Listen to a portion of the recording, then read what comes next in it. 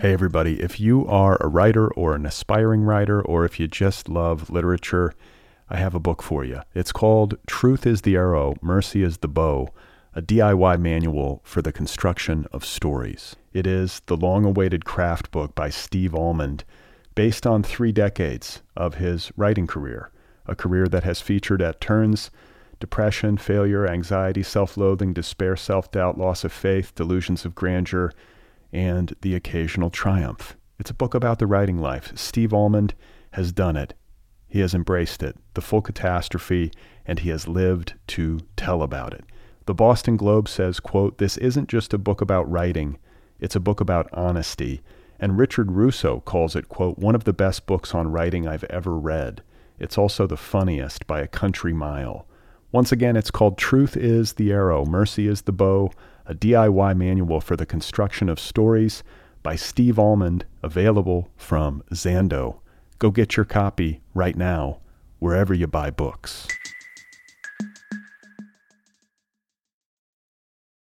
When you need mealtime inspiration, it's worth shopping Kroger, where you'll find over 30,000 mouth-watering choices that excite your inner foodie. And no matter what tasty choice you make, you'll enjoy our everyday low prices, plus extra ways to save, like digital coupons worth over $600 each week. You can also save up to $1 off per gallon at the pump with fuel points. More savings and more inspiring flavors make shopping Kroger worth it every time. Kroger, fresh for everyone. Fuel restrictions apply.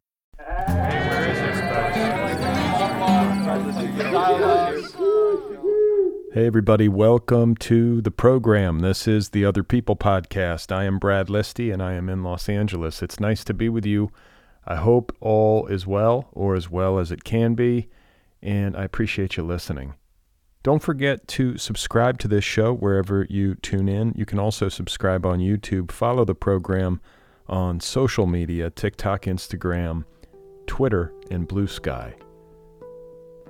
So my guest today is Dan Sinykin, author of a new book called Big Fiction: How Conglomeration Changed the Publishing Industry and American Literature. So conglomeration of publishing was happening with more intensity in the 1970s, and it coincided with a change in management philosophy in how corporations are run in the United States. That meant that the people running these conglomerates, who were acquiring these publishing houses, needed to prioritize economic growth.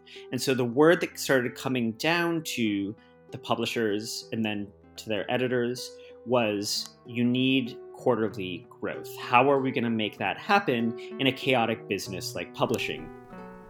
Okay, that was Dan Sinykin. His new book is called Big Fiction, available from Columbia University Press. Big Fiction is an exploration of how tectonic changes in the publishing industry have impacted the entire world of literature, from literary form to fiction to what it means to be an author. This is a fascinating book. It functions in a variety of ways, including as a sweeping history of the modern publishing business, as well as an inside look at how the business used to run versus how it runs now in this era of conglomeration. Dan Sinykin examines the impacts of conglomeration on mass market books, trade publishers, nonprofits, and indie presses. He also writes about how women and people of color have attempted to navigate these big shifts in publishing, often to creative effect. A really interesting conversation with Dan Sinykin. That is coming up momentarily. Before we get going, just a quick reminder that I do a weekly email newsletter. You can subscribe over at Substack. It's free. I let you know about the latest episodes of the show. I also share a list of things that I've been reading and finding interesting. So if you would like to hear from me in your inbox once a week, go on over to Substack and subscribe. Likewise, if you enjoy this program and you want to help keep it going into the future, join the Patreon community over at patreon.com/otherpplpod. There is apparel. You can get a book club subscription, a coffee mug, all of that stuff over at patreon.com/otherpplpod. Today's episode is brought to you by Mariner Books, publisher of The Night Parade, a new memoir by Jamie Nakamura Lin. The Night Parade bills itself as a speculative memoir, and in it, Jamie Nakamura Lin is braiding her experiences of mental illness, the death of her father, the grieving process, and other difficult topics, driven by a single question. How do we learn to live with the things that haunt us? That's The Night Parade by Jamie Nakamura Lin, available from Mariner Books. All right, so today's guest, once again, is Dan Sinekin. His new book is called Big Fiction: How Conglomeration Changed the Publishing Industry and American Literature. It is available from Columbia University Press. Dan Sinekin is an assistant professor of English at Emory University with a courtesy appointment in quantitative theory and methods. He is the author of another book entitled American Literature and the Long Downturn. That was published in 2020. His writing has appeared all over the place, including in publications like the New York Times, the Washington Post, the Los Angeles Review of Books, the Rumpus, Dissent, and elsewhere. I'm very pleased to have had the chance to meet Dan Sinekin and to talk with him about his new book. So let's get to the conversation. Here I am with Dan Sinekin, and one more time, his new book is called Big Fiction. Publishing looked very different in the 1950s than it does in the 2020s. And one of the major reasons it looks different is because of conglomeration. In the 1950s, most publishing houses were much, much, much smaller than they are today. They were largely independent. They were run by the founders or their heirs in many cases.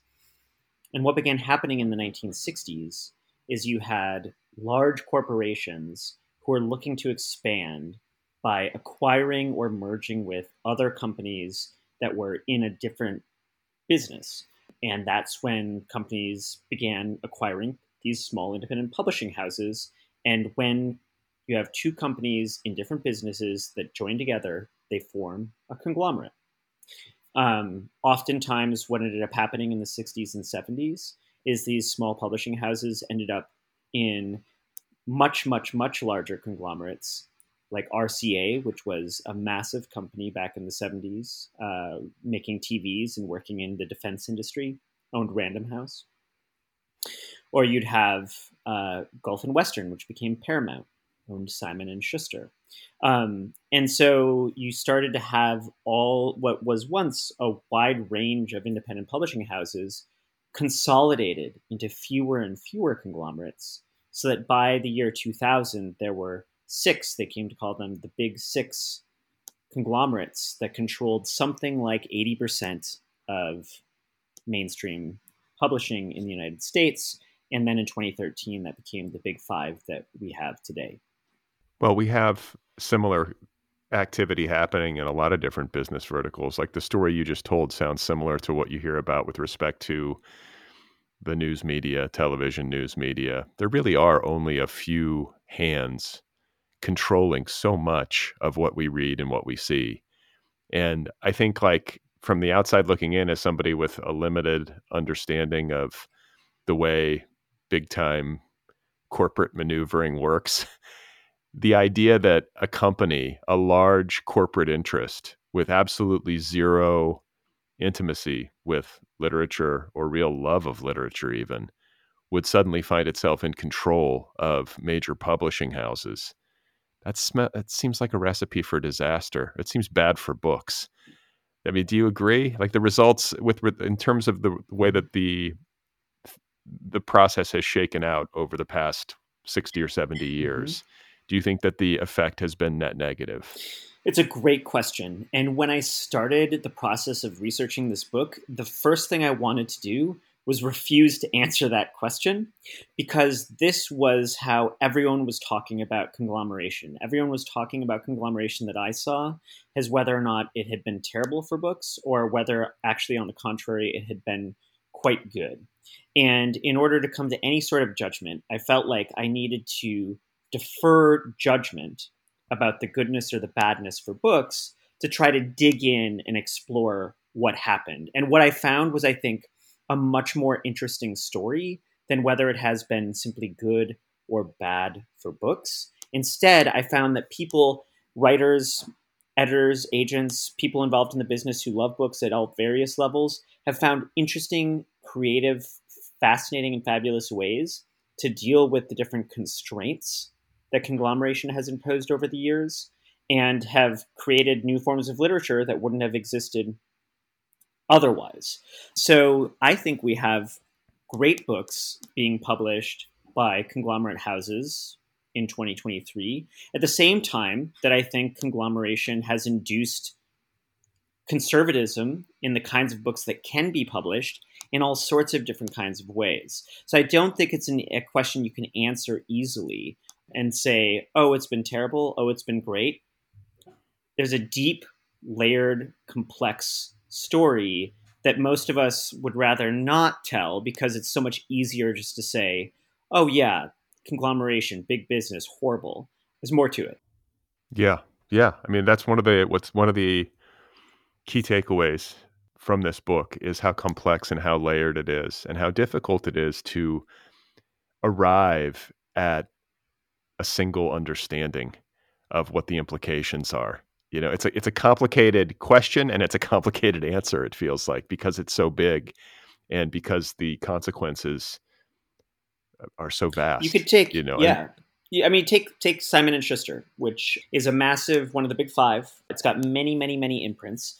So it simultaneously has an imprint that publishes some of the most heinous folks who are connected to the Trump presidency and makes a lot of money on political memoirs. But it also owns Scribner, which is one of the most important literary publishers working today. Publishes Kiese Layman, Jesmyn Ward. You know, those are writers I have immense respect for. You can't say Simon and Schuster is just one thing. right, right. That's a very good point. And in terms of tracing the history of conglomeration, I believe like the moment of origin, insofar as you can actually put a finger on it, is 1960 with Random House purchasing Knopf. Is that right? Yeah, Random House purchases Knopf, and Times Mirror, which is a newspaper company in LA, acquires New American Library, which people might not be so familiar with, but at the time was the most respected mass market house in America, doing really great work. So those both happened then. There's almost like it feels like as time progresses and conglomeration metastasizes, if I may use that word, uh, it almost feels like cartoonish because it's like such and such buys such, and then such and such buys both of those, and then another thing comes in and buys both of those. It just feels like it keeps layering, and the money keeps getting bigger and maybe more impersonal. And for people out there who are listening, who might be writerly, who might not have like a super strong interest in business or much business acumen, which I think describes many writers, you know, in terms of the consequences of conglomeration at a nuts and bolts business level, I think it's important to flag that when a conglomerate buys a publisher that was previously family owned and operated, suddenly there are constraints put upon the editors and the leaders of that publishing house that did not previously exist. Can you talk a little bit about what those are, like financially in terms of profit and loss and the way that the business operates? Right. So conglomeration of publishing was happening with more intensity in the 1970s, and it coincided with a change in management philosophy in how corporations are run in the United States. What I'm talking about is the shareholder value revolution, which after which those people running corporations began to see corporations as purely the legal fictions that they are, designed to increase the value for the shareholders who have invested in that company. That meant that the people running these conglomerates who were acquiring these publishing houses needed to prioritize economic growth. And so the word that started coming down to the publishers and then to their editors was, you need quarterly growth. How are we going to make that happen in a chaotic business like publishing? Books are hard to predict. It's hard to predict what's going to succeed. So mechanisms began to become institutionalized, like profit and loss forms. These are forms where an editor who's trying to acquire a book has to explain with the numbers why they think this acquisition is going to lead to the profit that the company needs it to make in order to hit its quarterly growth. This was also became gradually more and more institutionalized through the use of comparative titles, or what are called comps. This is a way of looking at usually it's three previous titles that have succeeded and comparing a new acquisition to those three titles to say this book is like those books, and so we can expect it to make this much money. Those started to be constraints that acquiring editors had to build into how they were thinking about making a list, and that changed the kind of books that they were able to acquire and the ways that writers had to think about what they were writing in order to become acquired. Well, it's interesting in your book, the ways in which you describe how writing and how writers adjusted to conglomeration kind of intuitively. Mm-hmm. I mean, some of it was explicit, but a lot of this is just a reaction to the environment in which writers found themselves and continue to find themselves with respect to conglomeration, the demands of the marketplace, the challenges of making a living as a writer and trying to get your books out into the world. And there are, I mean, I would be jumping around a little bit in terms of the way that the book is structured, but really interesting writing about, for example, Toni Morrison and the publication of Beloved, and how that book, which I think the vast majority of readers understand as being about race and slavery and all this kind of stuff, is also a response to conglomeration in publishing, because Toni Morrison, I think a lot of people know this, but not everybody, worked inside of a conglomerate publisher, maybe the preeminent conglomerate publisher at Random House, right? Mm-hmm. So that's a mouthful, but it's just really fascinating. It's one of the most fascinating aspects of the book is the reaction creatively by artists to assimilate and also sometimes to try to subvert, or at least write subversively about conglomeration in their work that is ultimately published by a conglomerate. Mm-hmm. So that's just really, I don't know if there's a question in there, but if you have anything to add to that, it's just a really fascinating aspect of this whole thing. Yeah, I mean, if you think about the fact that there are so many people who want to be writers and so many people who would love to be published by a well-resourced Big Five publishing house, and there are so many submissions that we need agents to be pre-filters to start filtering through, and then those agents are only able to get so many of their writers to get viewed by acquiring editors, that the people who actually make it through the other side, who have succeeded and sold work that the publishers want to champion, there's inevitably going to be a kind of sorting based on, people are going to learn through a feedback mechanism of what makes it through, what succeeds, what gets, and what's not getting through, what's not succeeding. And so writers, sociologists call it anticipatory socialization.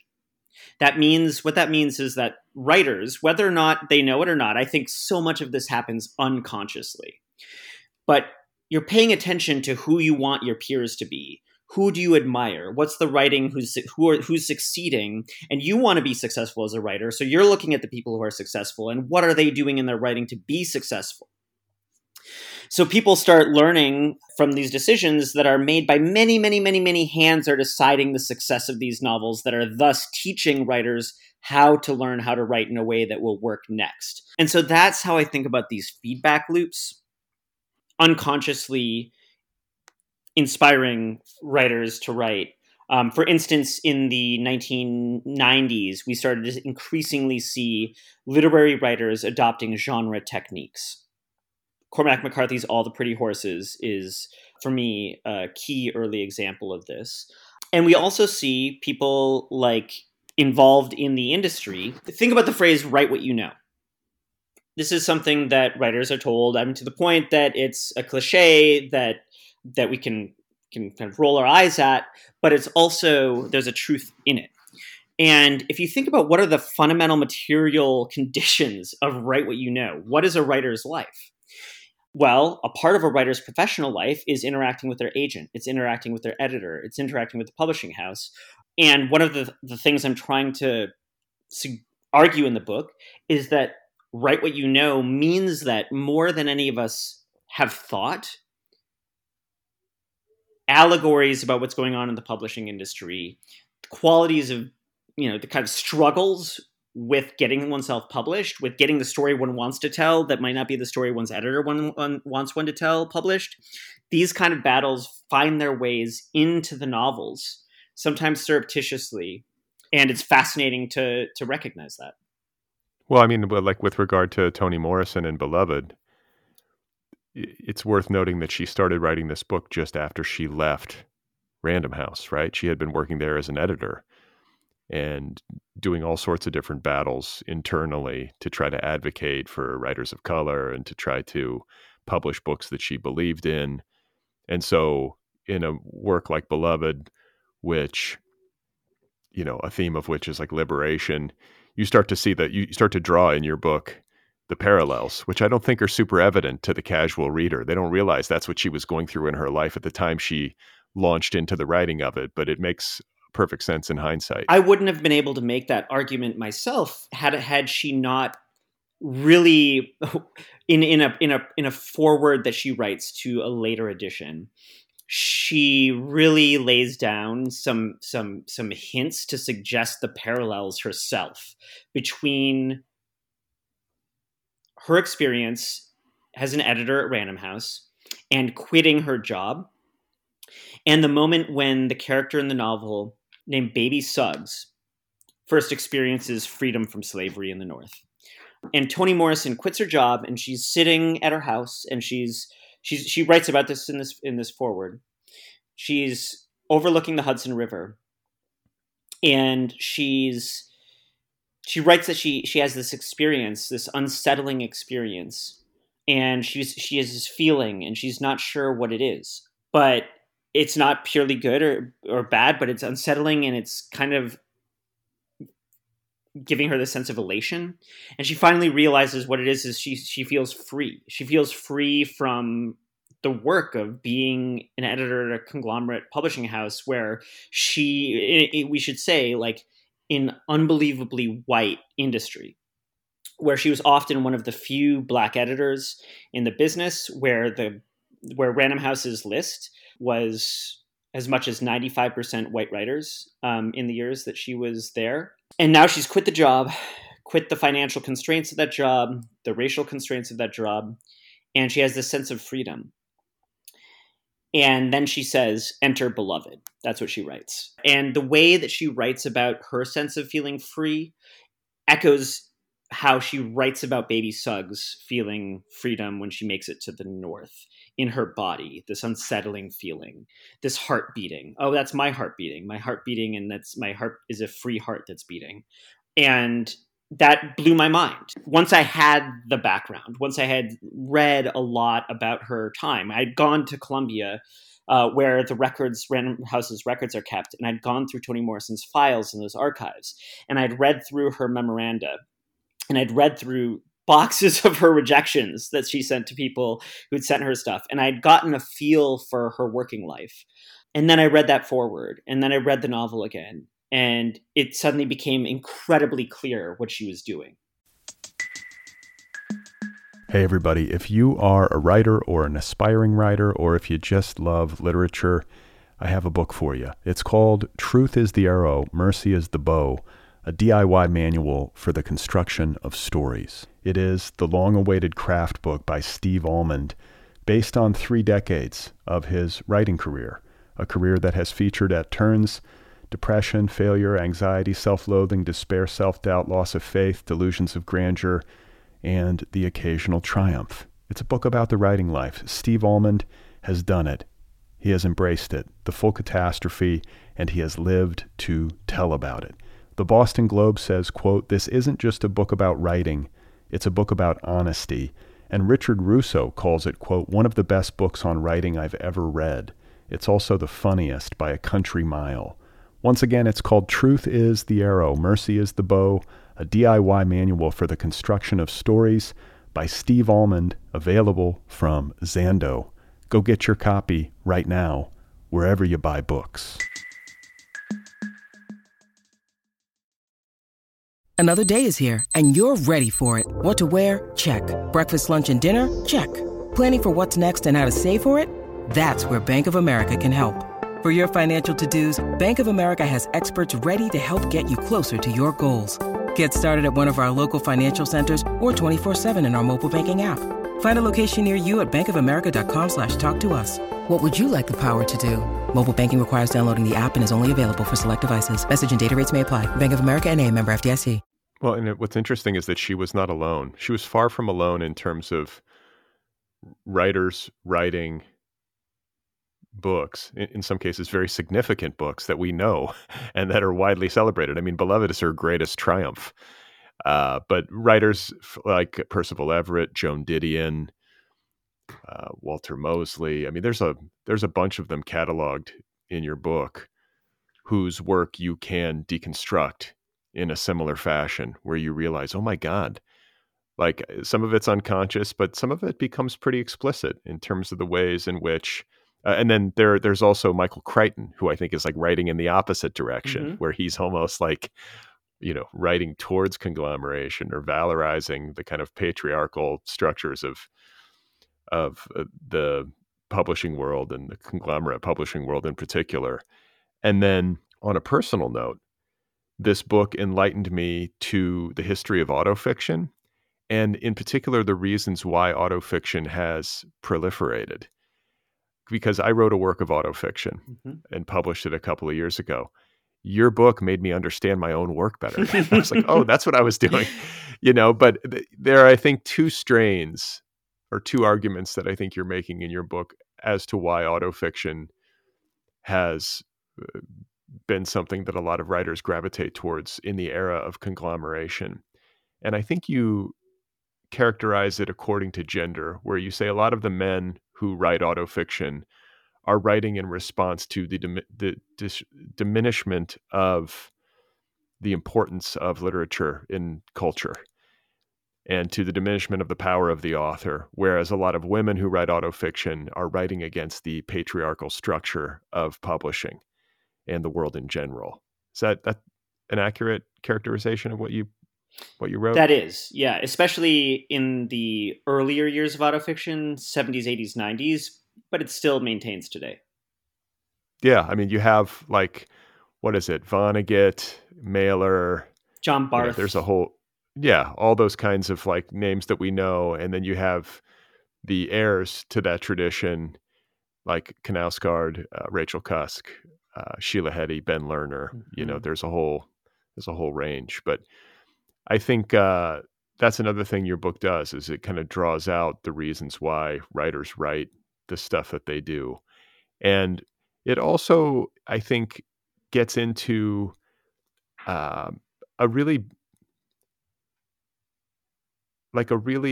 as full as you can write it. I mean, it's a very big story, and I think you kind of flag this in the introduction that you can't tell it all.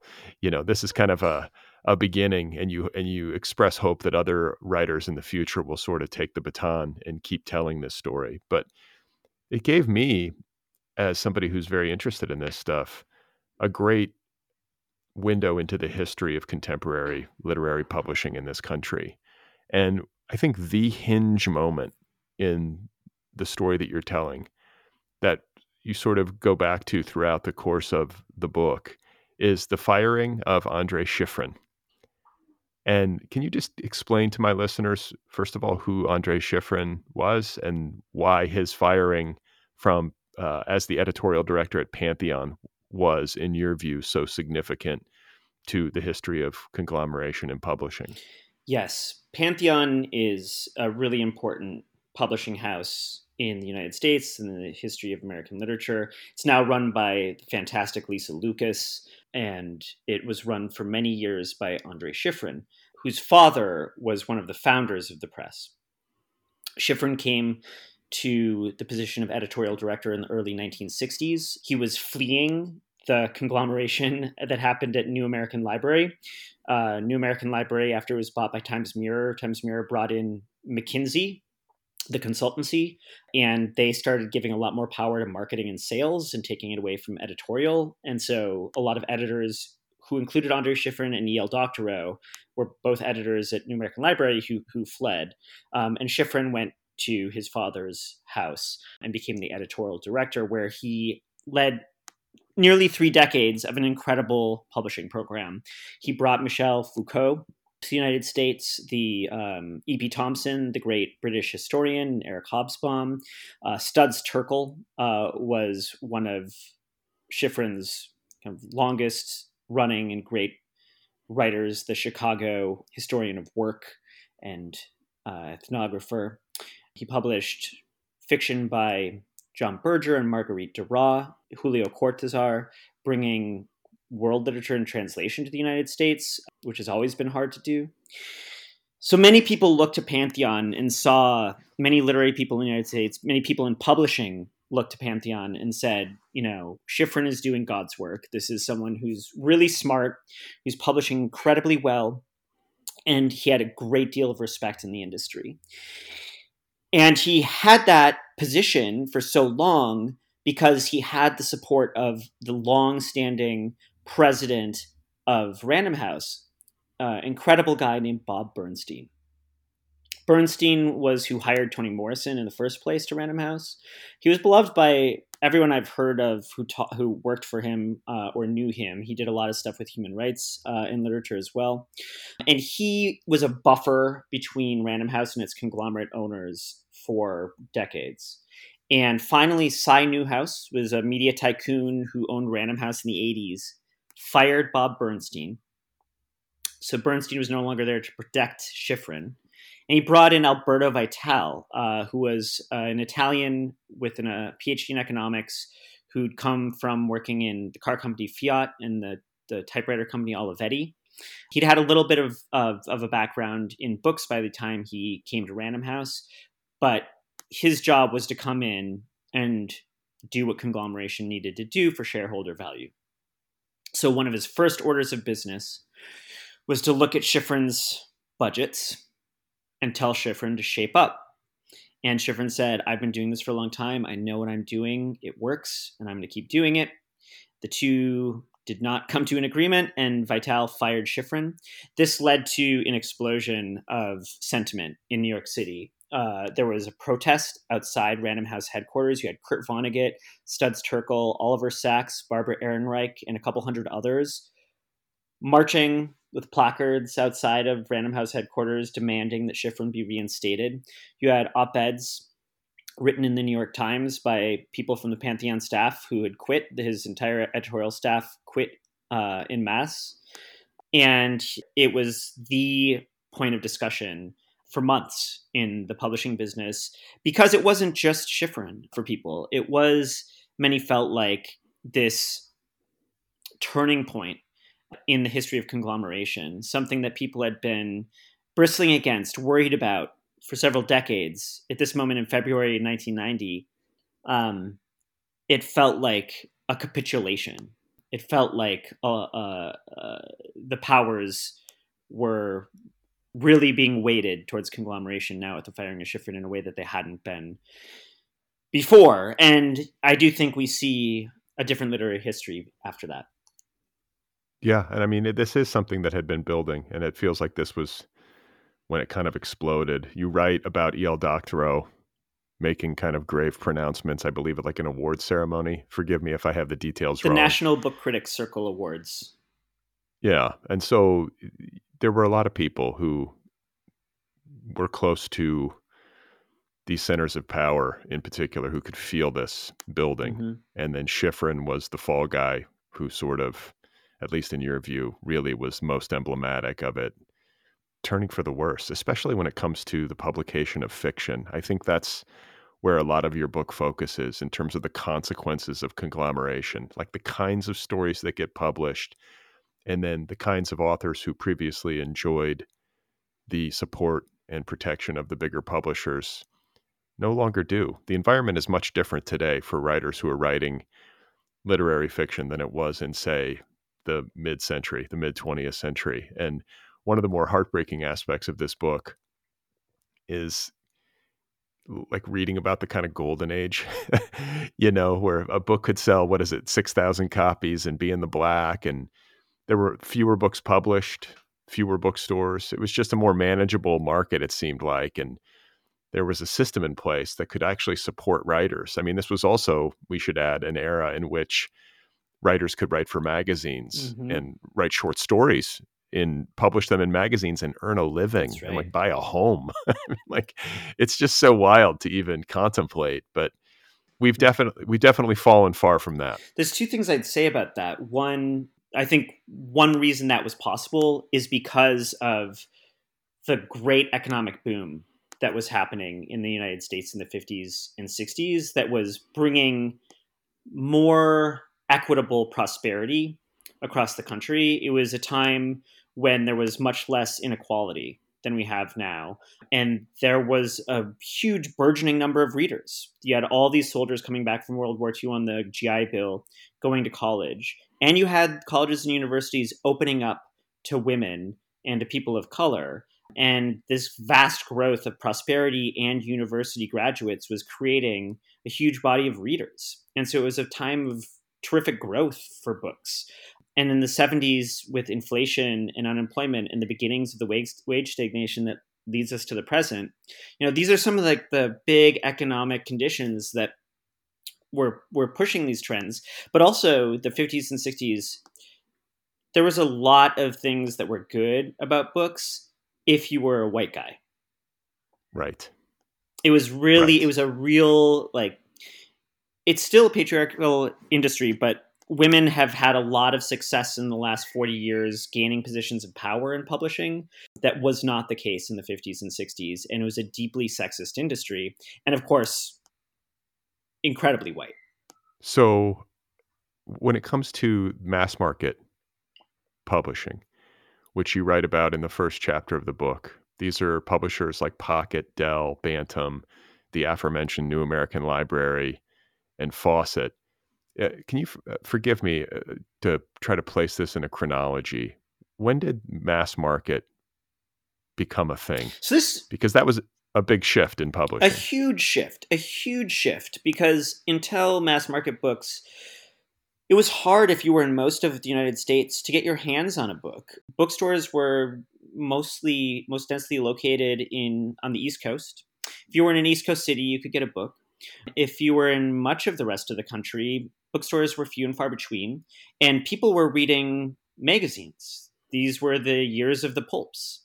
This is when genres were forming through science fiction magazines and mystery magazines, romance and westerns. And those are what had mass market distribution.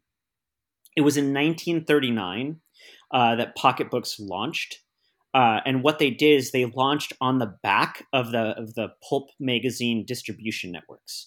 So these weren't going to bookstores. They were going to railroad stations. They were going to drugstores. They were going to little corner kiosks, newsstands. So that's how you start going from books being published in runs of 5, 10, 15,000 to books being published in runs of 100, 200, 300,000. Just a vast expansion of American readership of books, which then kind of put a lot of the pulps ultimately out of business, but also made books available. They started reprinting all these classics that were in the public domain. They also started making mass market books out of William Faulkner. They took some of William Faulkner's more salacious material and slapped smutty covers on them and sold 800,000 copies, 1 million copies of Faulkner, who had, he was not the name then that he is now. He was just about to win the Nobel Prize, which resuscitated his career. He was someone who'd been selling, a few thousand copies and was known by the literati, but was certainly not a household name. And then they go and sell 1 million copies on the mass market. So that's a product of the 1940s and the 1950s. And in that period, the mass market, one motivation of some mass market editors was to get what we think of now as high literary books into everybody's hands. And so we did not have this division that we have today of literary fiction and popular commercial genre fiction. Everything was kind of mixed together, and people were sending all of it out everywhere. And you would find Faulkner next to Mickey Spillane, who was one of these lowbrow pulpy writers. It was kind of all there. It seems like a healthier ecosystem. In a lot of ways, yeah. I mean, in a lot of ways, yeah. And we're going to be jumping in time here, but on a related note, and I think it's in the same chapter, you make a very interesting point that before 1980, prize winners often showed up on bestseller lists. And after 1980, this happens far less. Yes, I think 1980 is, we have Schifrin in 1990, where you kind of see the nails in the coffin. But 1980 is also a crucial turning point because of what happens in mass market books, which ripples out and touches everything else. What happens in mass market books around 1980 is you're having this demand for growth, this demand for quarterly growth. And the way that mass market books settle this problem, when you've got people who have less money because their wages are stagnating and books are costing more because of inflation, but these publishers are being asked to make more money at the same time, it's this real troubled situation. It's a pickle if you're a publisher. The way they try to solve this problem and build in secure growth, the way they try to be able to have predictable quarterly growth, is they do two things that form the entire background for the ecosystem of publishing ever since. One thing they do is they build out their marketing departments, which until the 70s had been maybe a publicity gal. That was how it was very gendered. Usually it would be one woman, maybe a couple working in marketing and publicity. In the 70s, those expanded into departments, and the women who ran them gained a lot more power in publishing houses in that expansion. And then they used that marketing and publicity power to leverage it into mega blockbuster names, brand names. This is when we get the coinage of the brand of Danielle Steele, the coinage of the brand of Stephen King. This is when Dean Koontz becomes a big brand name. Shortly thereafter, we get Tom Clancy, John Grisham. Now, you still see Grisham, Steele, and King are on the bestseller lists in 2023. It's still the world of books that emerged in the late 70s, early 80s, is still the world we're living in that way. Getting these people who, if you know each book is going to sell 1 million copies, then you can bank on it. That's the first thing they did. The second thing mass market did around 1980 was they learned from Harlequin. Harlequin was this Canadian publisher that learned how to create and sell super profitable romance books. Romance grew a lot in the 1970s thanks to Avon and Harlequin, who, rather than paying big advances, they would pay writers who were hack writers, writers that were cheap, and they would put all the investment into making a product that was dependable, reliable, and built into a series through a genre that they knew readers would be interested in. And by doing this, by making series with unified covers, continuous characters, romance became the fastest growing genre of the 1980s. It grew by something like 30 or 40% in that decade. And fantasy, the genre of fantasy, which didn't really exist as a popular genre until 1977, was the other one. And for similar reasons. Mass market publishers realized they could pay hack writers to do series, get people on the line to buy book after book, and they could count on the growth. And they had the book selling infrastructure to make it happen in the 1980s, because this is when you had chain bookstores in shopping malls in suburbs, Walden Books and B. Dalton, which is where moms and their tween children were shopping. And so the moms could buy the romance, the tweens could buy the fantasy. Publishing houses could count on getting those sales. They could predict it. And in 2023, what are the genres that dominate popular fiction? If you look at TikTok, BookTok, Wattpad, Kindle self-publishing, mass market books as they exist today, it's romance and fantasy, even merged into what people call romantasy. And this is all a product of conglomeration in the mass market in the late 70s. And what about horror? Because, I mean, the Stephen King rode that wave, obviously. That's another genre that really picked up in terms of its popular appeal, right? Anne Rice with the vampire books and Stephen King, starting with Carrie, made horror into a popular genre starting in the late 70s into the 80s. It's never had quite the same level, quite the same scale as fantasy and romance. Though I did just see on Twitter, Lincoln Michelle say that horror, the word out of Frankfurt right now might be that horror is the next boom we're going to see. Okay. I feel like it's already boomed, but who knows? You know, the other thing I think that you write about in this chapter where, you know, you're talking about mass market, and it's a 2-part chapter, but you write about the rise of the super agent and the evolution of the way in which the literary agent functions in the business of publishing. This was fascinating to me. And I think you use as your exemplar of this stuff, Morton Janklow, who is like legendary literary super agent to Danielle Steele, Judith Krantz, I believe. Mm-hmm. I mean, his list, there was like some line in the book where at like one point, you know, he represented like 5 of the 10 authors who had the longest running stay on the bestseller list in a particular year. Mm-hmm. So this guy was representing like authors with mass appeal and really dominating the business and using their popularity as leverage to get huge advances. On a related note, and then I'll let you talk about Morton Janklow. Another part of this book that made me wince a little bit is reading about the money. You know, some of the money that used to fly around, like Stephen King, the paperback rights for Carrie selling for what, $400,000 or something back in whatever year it was, 78. You know, you adjusted for inflation, like that's a fuck ton of money. Oh, yeah. And in 1975, you have E.L. Doctorow selling Ragtime, which, you know, he was a kind of serious literary writer, and Ragtime's a serious literary book. And it sold for what I think in 2023 dollars would be like 10 million or something in paperback rights, which is, I think, adjusting for inflation, is or is maybe the most a literary book has you know, I don't think anyone has ever matched it.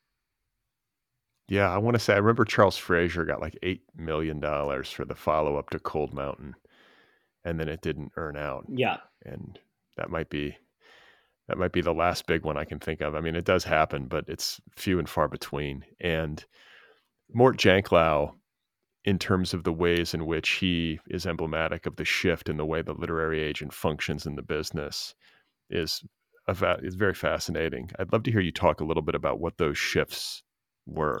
Yeah. So agents have been around for a long time, but they had a somewhat different function before Janklow. They worked more as mediators. They would help the publisher as much as they would help the author, try to get the contracts written, take care of the business side of things. What happened in the 70s was there was this guy named William Safire, who was a speechwriter for Richard Nixon. And he wrote a book that was an account of the Nixon presidency, and it was somewhat favorable towards Nixon.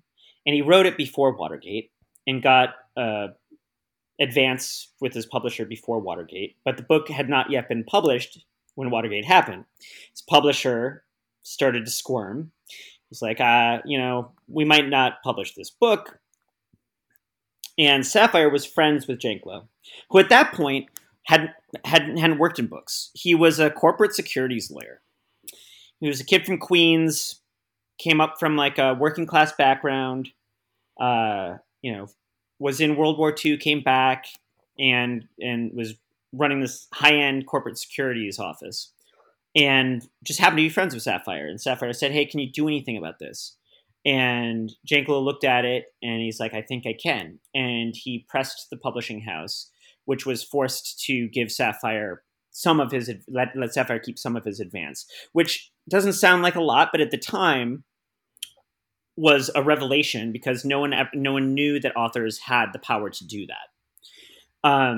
It was what it revealed to Janklow was that there was this untapped field of law, that authors had more power than anyone realized.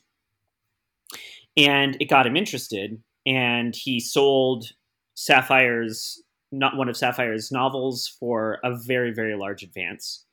And he realized that this was a game he could have a lot of fun playing. More and more people started coming to him to do work in books. And by the late 70s, most of his work was in literary agenting.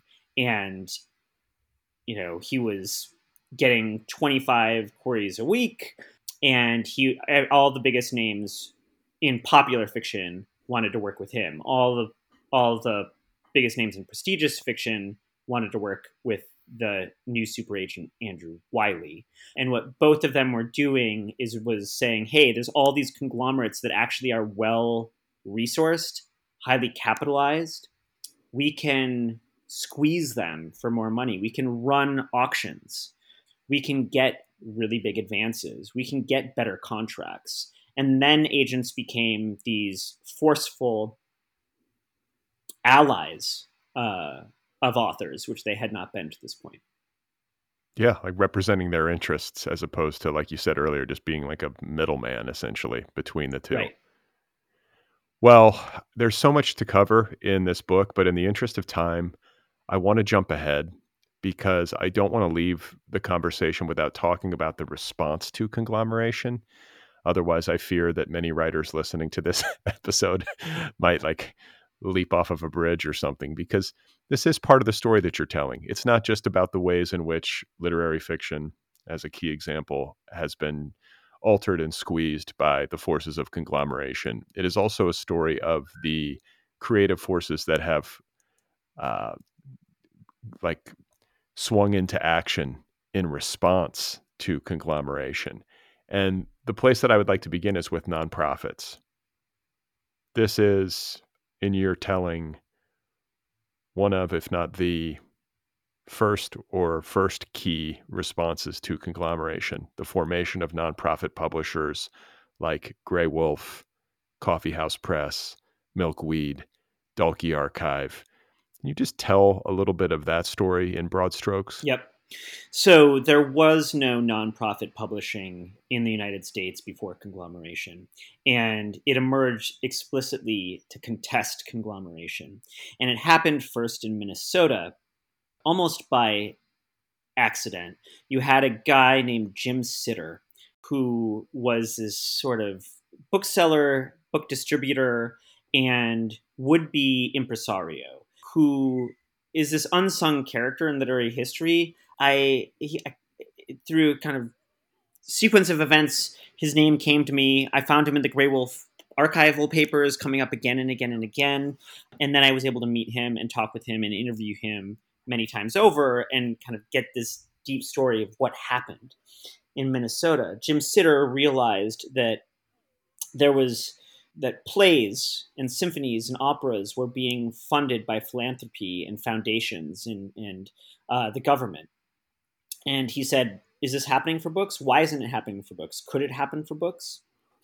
And there's the accident that Jim Sitter asked these questions, and there's the purposeful bit of that he was in Minnesota where there was a strong base for funding the arts. And there were strong nonprofit arts movements in that state. And so he was able to go and figure out who's on the boards for all these nonprofits arts organizations. And he was able to start figuring out what those networks looked like, who he needed to talk to, and how he could potentially build a nonprofit literary movement. He ended up at dinner with the director of the Walker Art Center and Toni Morrison, both of whom at that time were on the board for the National Endowment for the Arts. He started picking their brains, how to get NEA money. And he, because he was a book distributor, he was connected with the founder of Grey Wolf Press, which then existed in Port Townsend, Washington, and the founder of Toothpaste Press, which then existed in Iowa City and would move to Minnesota and become Coffee House Press. He was connected with Milkweed Editions and their founder, which was already in Minnesota. And he convinced Grey Wolf and Coffee House to come to Minnesota for the explicit purpose of becoming nonprofits, filing as nonprofits, and developing this system that would make an alternative to the markets, to free market pressure.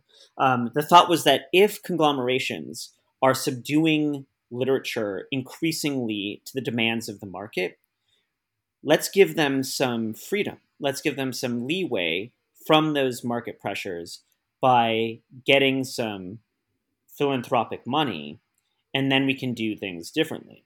Now, philanthropic money comes with a different set of constraints, which we can talk about. You have to become mission-based. You've got a board of directors. You've got wealthy people who are giving you that money who you want to keep happy because you have to keep going back to that well. But it is a completely different set of constraints, which leads to a completely different kind of literature than that of the free market conglomerate world. So Jim Sitter brought Grey Wolf Coffee House and worked with Milkweed to become nonprofits in Minnesota. They started building the model for what it could be. And then in the early 90s, Jim Sitter goes to New York City to CLMP, I believe that's the Council of Literary magazines and presses, or publishers. Yeah. And in that role, he gets connected with the Mellon Foundation and all this money that came from the founders of Reader's Digest after they died. And that's where he really starts to make nonprofits a national movement, bringing in a press that was called Sun and Moon, Dalkey Archive, and a number of others. And in the 90s, nonprofits become national, and they are a thriving, crucial function of the national literary conversation now in the U.S. Well, and they have significant money. I mean, this is millions of dollars that pour into these previously tiny presses. And in addition to the money, there is help in terms of creating the infrastructure, like the business infrastructure to help them scale. Mm-hmm. So it's really significant help. And it's a very interesting history to me. I was not fully aware. Like just learning about a guy like Jim Sitter, what an unsung hero to figure out that game, to be the person who's kind of sitting at the nexus of nonprofit money and like backwoods independent publishing, and to connect those dots. That's a particular person, you know, and what a vital person. You think about all the good work that has come out of, just as one example, Grey Wolf Press over the years. In the absence of Jim Sitter, what is it? It's really, really hard to say. It's hard to imagine that it would be anywhere near what it has become. This is one of the things that blew my mind the most in the years of writing this book are the contingencies of literary history, of all the things that might not have been, were it not for some person at some moment being in the right place and having an idea. There's so many novels that might never have happened. And for the same reason, there's a lot of novels that maybe never did happen because the right person wasn't there. One person can change a lot of literary history in this country. I think the latter is more common than the former. I fear Absolutely. that there are many, many great novels that have never seen the light of day simply because they did not find their champion and the timing wasn't just right. And we'll get to a couple of examples in a minute that I think people will be familiar with and interested in. But before we get there, I want to talk about a line in the chapter on nonprofits from, I believe it was Ralph Ellison, who obviously an author, but also an appointee on the National Council on the Arts. And just talking about the history of this country and its relationship to the arts. And it is pointed out that our founders would have likely been hostile to the idea that the arts would have any kind of relationship to democracy or the shoring up of democracy. And Ellison makes the point that the arts, literary arts in particular, can help to reduce frictions caused by the many differences that exist within the United States with all of its diversity and all of its different competing interests and communities. I think that's accurate. And I think that the kinds of work that nonprofit publishers do, especially, as you said, they have a mission. In many cases, the mission these days is to diversify and to bring in work in translation and to publish more writers of color and people from marginalized communities. And it's critical, I think, that these kinds of stories be told. And it's the ideal scenario is that these kinds of stories would find their way into the hands of people who are not from those communities to help kind of bridge divides. And that seems like the truth to me. I am in agreement with Ellison. I think it's a very important point. And I think our founders might have missed, uh, you know, that particular aspect of the arts in terms of how they relate to the sustaining of democracy and a peaceable, diverse America. Yeah, I agree, and I want to add a caveat. Yeah.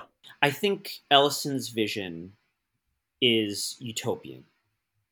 And I think what happens in practice is fascinatingly a little tweak on what Ellison's vision was. So, conglomerate houses, when they publish diverse writers, writers of color, have certain kinds of expectations of what kinds of stories by writers of color they're happy to publish. There's a tendency to want stories about historical trauma, about the performance of a kind of almost anthropological authenticity of identity. So that's on the commercial side. And there's room for the nonprofits. Some of the great work that they can do that you, as you mentioned, is they can give space to writers of color writing stories that aren't these narrow, prescriptive kinds of stories that tend to make it through on the commercial side. But I found that there's a kind of fascinating movement that happens for a writer like Percival Everett at Grey Wolf, where he publishes again and again with Grey Wolf, or a fascinating movement with Karente Yamashita, one of the great writers who publishes with Coffee House, where these are publishers that are mission-driven. One of their missions is to publish diverse writers. If you're a diverse writer, if you're a Percival Everett or a Karente Yamashita, one of the things that just becomes structurally inevitable, it's just kind of inevitably the case, is that you serve that publisher as a writer of color. Your identity is serving the mission. If you're a writer like Everett or Yamashita, you chafe a little bit at the idea of serving a publisher through your identity. So what they end up doing in novels like Percival Everett's incredible novel Erasure, which is being turned into a film by Cord Jefferson called American Fiction. The trailer just came out and it looks great. With Jeffrey Wright. Yeah, with Jeffrey Wright. Yeah, it's based on Erasure. Oh, wow. Okay. I didn't realize that. Yeah. I mean, it's interesting the way these systems the way they work, like the way they unfold. You have these, like you say, caveats to the fact that these missions, which on the face are idealistic and noble, also create their own kinds of conundrums, for the people who are writing within these systems. And they do great things with it. So Tropic of Orange by Yamashita is a book I adore. And it's a book Coffee House wanted Yamashita to write. It's an LA comedy about multiculturalism. And she satirizes in a kind of cynical fashion the performance of identity for a white audience within the novel. And so there's this doubled layeredness where, within the novel, she's staging her own dilemma of performing an identity for a white liberal audience, which is something we need for democracy. And it also is something that she's able to make a little bit more complicated, make a joke out of, make funny, and kind of poke at some of our pretensions, perhaps. So one of the things it does is it allows people to make great art. Yeah. I mean, yeah. It's net positive in my view. I think if you really sussed it out, and You did. Did you do like a computational study of nonprofit publishing and the fiction produced by nonprofit publishers? You say in the book that they tend to privilege embodiment, craft, and localism. Yes. Yeah, I did a study where I used machine learning to take novels, several hundred novels by conglomerate publishers and a couple hundred by nonprofit publishers, and see if the machine learning could suss out some sort of systematic difference between the two. And the nonprofit publishers focus on just what you said, these qualities of embodiment, of like what it feels like to be a person in a body, that other scholars have shown this is what differentiates fiction from any other kind of writing, from biography, from memoir, from other kinds of nonfiction. What fiction specializes in is this quality of the sensual language of what does something smell like? What does something feel like? What does something look like? And it's the nonfiction books that double down on this like sensual quality of being fiction, the fictional, the I don't know, literariness of literature. And then by contrast, the conglomerate publishers, the big publishers tend to privilege law and power, bureaucracy, and dispositions. It sounds more depressing, but Yeah, yeah. There's some of that's genre. You know, it's like legal procedurals or mysteries or thrillers. But there's also some of that I think is what I was saying about write what you know. If you're writing in a conglomerate house, and if everyone involved in that conglomerate house has somehow got their fingerprint on this, then the most immediate context for where that work is written is in a big bureaucracy. And I think some of those elements kind of make their way by osmosis into the work. And the last point I want to make, it's about nonprofits, has to do with representation. I mean, we've been talking about authors of color writing within this particular publishing ecosystem. And I want to say that if you did a study or looked at some sort of numbers, and nonprofit publishing lists were 70% white versus conglomerate publishing, which was 93% white over the same time span. So the point is, nonprofit publishers better on the issue of race, but still like vast majority white authors on those lists.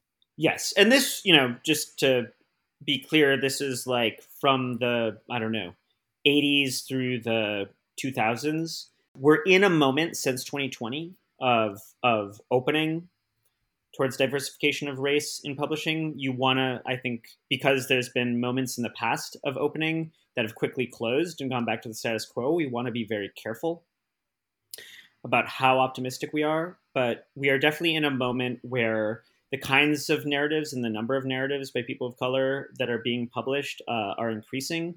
We've got a spate, actually, of well-received novels or widely received novels like Yellowface by R.F. Kuang, Luster by Raven Leilani, The Other Black Girl, which has become a Hulu show, that are specifically about being a person of color working in a publishing house, like a very specific kind of novel, and about the difficulty of that and how working in a publishing house is difficult if you're not white. And those are stories now being published by large publishing houses, which, was not possible previously. So there's change, and it's interesting to watch what's happening in this moment.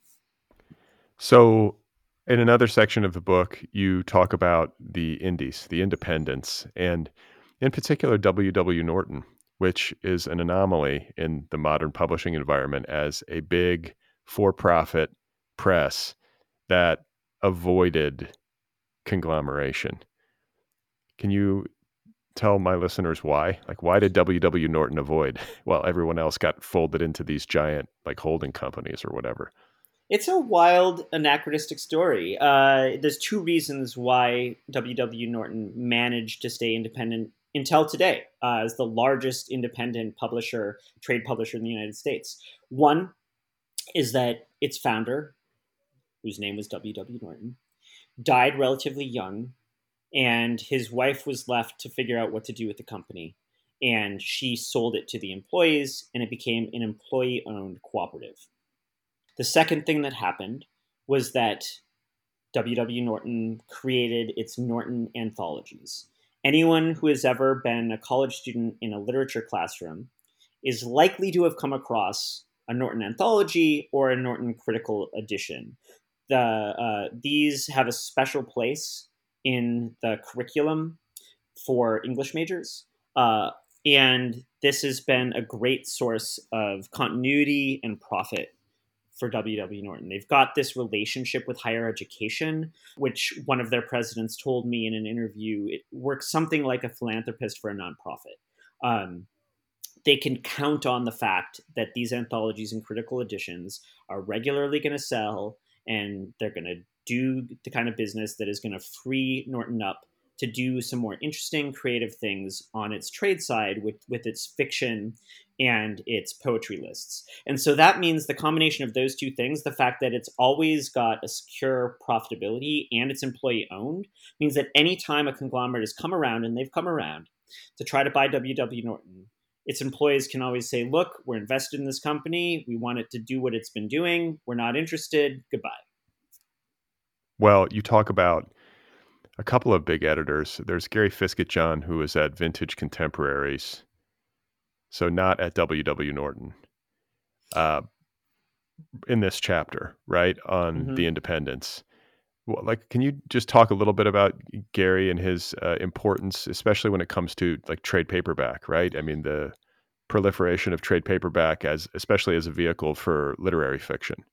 Yes, I talk about Gary in this chapter because he is a peer contemporary of Jerry Howard.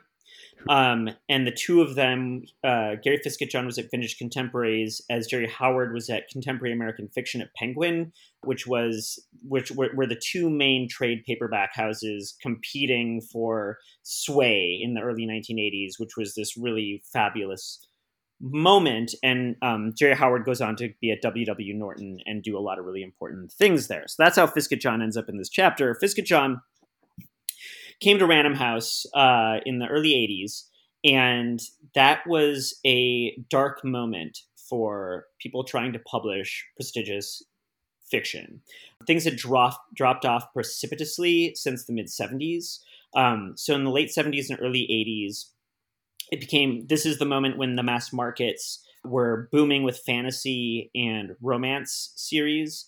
And you had the big brand names getting all this marketing power. And it was really tough if you're Cormac McCarthy or Richard Ford or Tom McGuane to sell many books. And part of this, too, is because of the chokehold that the chain stores started to have on acquisitions, where a place like Walden Books would typically only buy for its national stores if it was going to buy 2,000 copies, and it would only typically buy 10% of a total print run. So that means a book needed to have a print run of 20,000 or more if Walden Books was going to seriously think about acquiring it for its national stores. Very, very few works of literary fiction had an initial print run of 20,000. It'd be more like 5,000 in hardback. And they wouldn't make it to paperback is the point. They would get out there in hardcover and they wouldn't sell, and that would be it. And that would be it. Because, if you're not getting picked up by Walden Books, then, that cuts off one major retail source. And then, you're not selling out, and then you're not going to paperback, and then you're done. And that was the case in the late 70s and early 80s for a lot of literary writers. And Fiskett-John was the one who had the revelation that helped change that. He was looking at what Jerry Howard and I'm blanking on Robert Weil, or no, it wasn't Weil. It was the woman who was Howard's boss at Penguin, who worked with him on the Contemporary American Fiction series. Gary Fiskett-John saw what they were doing. They were doing reprints, but they were doing it stylishly. They were doing it successfully. And he was like, what if I did trade paperback originals? That way I could do an original run, don't have to do the hardback. I can start with 20,000 or more in paperback, and let's make it a flashy series. Let's do a cool thing with the covers where this is the early days of MTV, and he's like, let's make it like the MTV generation of covers. And he was buddies with this guy from Williams College. The two of them were disciples of Raymond Carver, and his buddy was this young hotshot They lived together in the Lower East Side, and they thought, hey, we'll blast the series open with a book by Jay McInerney, Bright Lights, Big City. That was his buddy. Yeah, so Gary Fisketjon and Jay McInerney were like college friends. College buddies. And Fisketjon was like, all right, McInerney, like, this is it. We're going to do this. And McInerney at first was like, why I wanted on hardback. I mean, having your book first out in hardback was like a status thing. It was a point of distinction. And so Fisketjon had to convince McInerney, like, no, you got to understand the strategy that I'm trying to do this thing to get around the limits of the hardback right now. And it's going to be like, no one's doing this. No one's doing trade paperback originals. It's like, I think we've got an opportunity here to do something different and splashy that could blow up. And it did blow up. And Bright Lights, Big City was huge. And suddenly everyone wanted to either resuscitate quiet trade paperback series or start their own trade paperback series.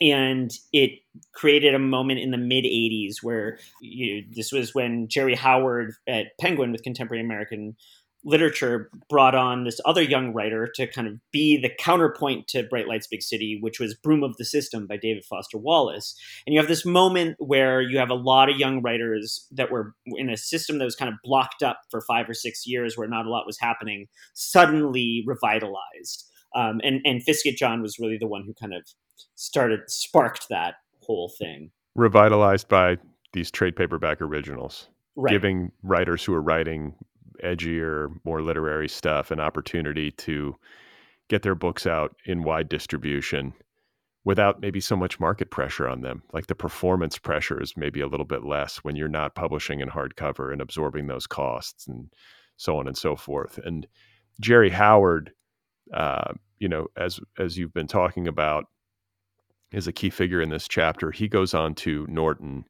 and kind of creates what you characterize as like the House of Misfits. Like that's where, with Norton being the biggest independent press that is not conglomerate to this day, it was the house where writers like Walter Mosley, Patrick O'Brien, who are genre writers with a kind of literary panache, were able to find success. You also write about Irvine Welsh and Chuck Palahniuk landing with Norton and with Jerry Howard. And this is where I want to circle back to what you were talking about earlier with respect to timing and with respect to writers needing a champion. It's at this point unthinkable that a book like Trainspotting or a book like Fight Club wouldn't exist in the culture, right? They're so well known. But it was far from a sure thing. And nobody was touching work by these guys, at least in the States. Mm-hmm. And Jerry Howard blessed these books and is the reason why they became what they became, or a huge reason why they became what they became. It's such an important thing to remember in terms of how this stuff happens, especially when it happens for books that don't have a really clear like niche or market appeal. Something that's doing something weird like Fight Club or Trainspotting. I mean, Trainspotting, the dialect, it's this Scottish, it's not something that you would imagine American readers are going to lap up. And yet Jerry Howard told me that, that he was in a lot of trouble when he started reading Trainspotting because he liked it. And he thought, I'm going to have a really hard time selling this to my boss. And because he was at Norton and because he had a good relationship with the president of the company, and because they could do books that were riskier without putting a lot of money into them, he was able to get away with it. So, he got advances for Fight Club and for Trainspotting of, I think, $4,000, $5,000, $6,000, which is so little money. Like Palahniuk would not tell people for years and years and years how much his advance was for Fight Club because he was embarrassed. Like it's the kind of money that a lot of places would offer you to kind of shame you to go away. Like it's you spend years writing a book and you're going to make $6,000 off however many years you spent writing that book. $6,000, by the way, for a lot of indie authors sounds high these days.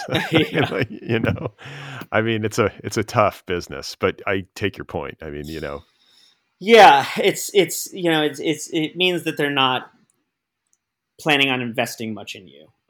It's if a company is going to put the kind of marketing behind you that's going to be signaled by how much they offer you in the advance. And so if they offer you a small advance, that's probably going to offer you small marketing.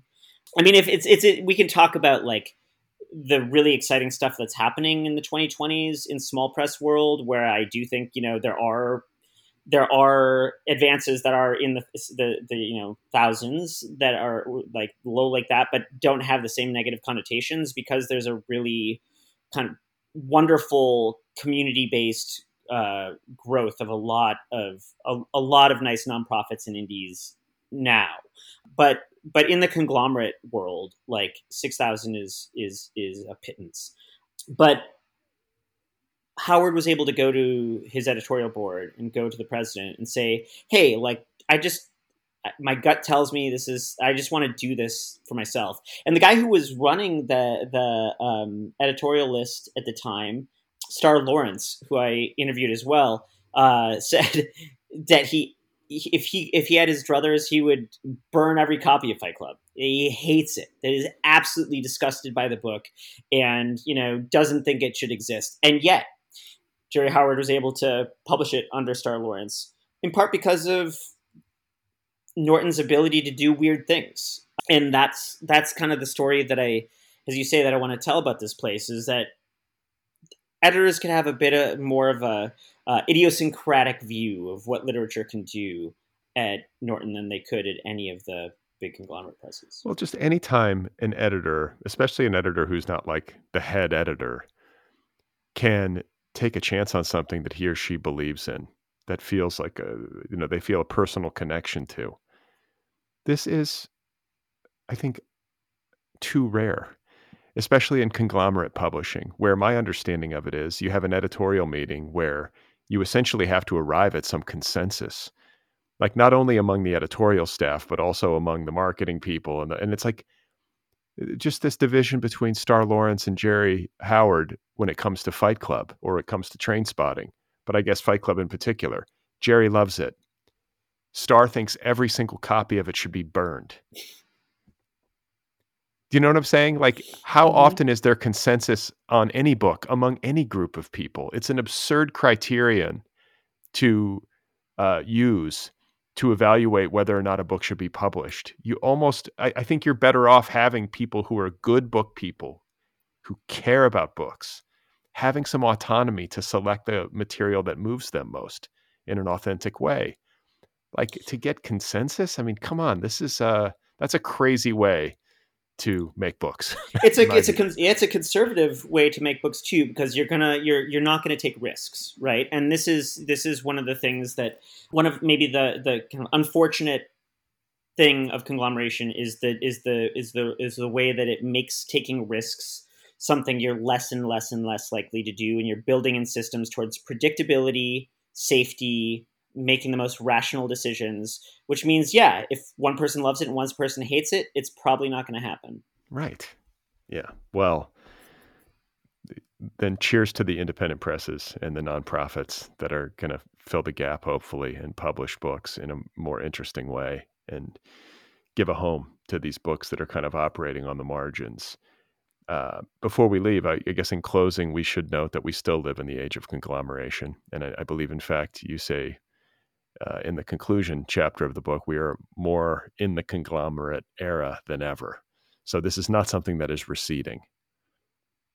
It is not something that's receding. In fact, we just saw Simon & Schuster be acquired by a private equity firm, KKR, which Right. Previously loaded down Toys R Us with so much debt that it finally imploded.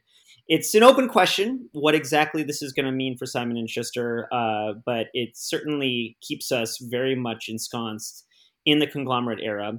But the backlash of the small presses in the third decade of the 21st century has been very heartening to see. We have wonderful nonprofits like Deep Vellum in Dallas or Hub City in Spartanburg, South Carolina, the continuation of Coffee House and Grey Wolf and Milkweed still doing great work. We have places like Transit publishing Nobel laureate Johan Fosse. We have New York Review Books doing their incredible list. So there's hope in the incredible small presses that are finding a way to reach a readership and publish this lively, wild literature that doesn't have a home in the conglomerates who do still dominate the industry. Well, for people listening, Dan and I have touched upon a number of things that his book deals in, but far from all of it. There's a lot to this story, and you should, if you're interested in this stuff, you should read the book to kind of get the fuller picture. I am grateful to you for the time. I appreciate this conversation and the work that you did. This is a lot of work. I can imagine it was a heavy lift in terms of research and interviews and trying to piece this thing together, because it's like trying to piece together like a vast tapestry and then to hammer it into a narrative that is palatable to a reader, so that a casual reader can understand it. So kudos to you for your labor. Thank you. And thank you for the time on the podcast. It's really a pleasure. Okay, you guys, there we go. That was my conversation with Dan Sinekin. His new book is called Big Fiction: How Conglomeration Changed the Publishing Industry and American Literature. It is out there now from Columbia University Press. You can find Dan on the internet at dansinekin.com. Follow him on social media, Twitter and Facebook. One more time, the book is called Big Fiction. Go get your copy right away. Don't forget to subscribe to this show wherever you listen. You can also subscribe on YouTube. Follow the Other People podcast on social media, TikTok, Instagram, Twitter, and Blue Sky. Subscribe to my weekly email newsletter over at Substack. And if you love the show, if you had a good experience, join the Other People Patreon community over at patreon.com/otherpplpod.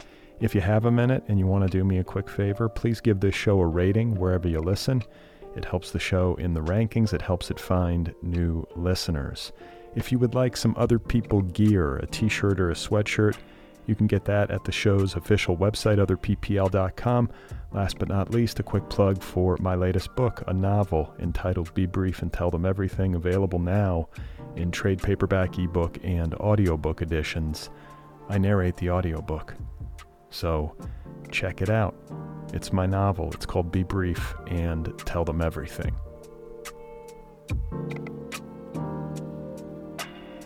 Okay, so coming up on Friday, another flashback episode where I dig into the Other People archives and share an outtake from a golden oldie.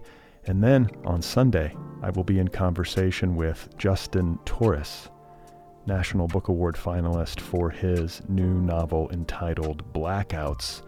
That one is out on Farrar, Straus, and Giroux. A great conversation with Justin Torres coming up on Sunday, so stay tuned.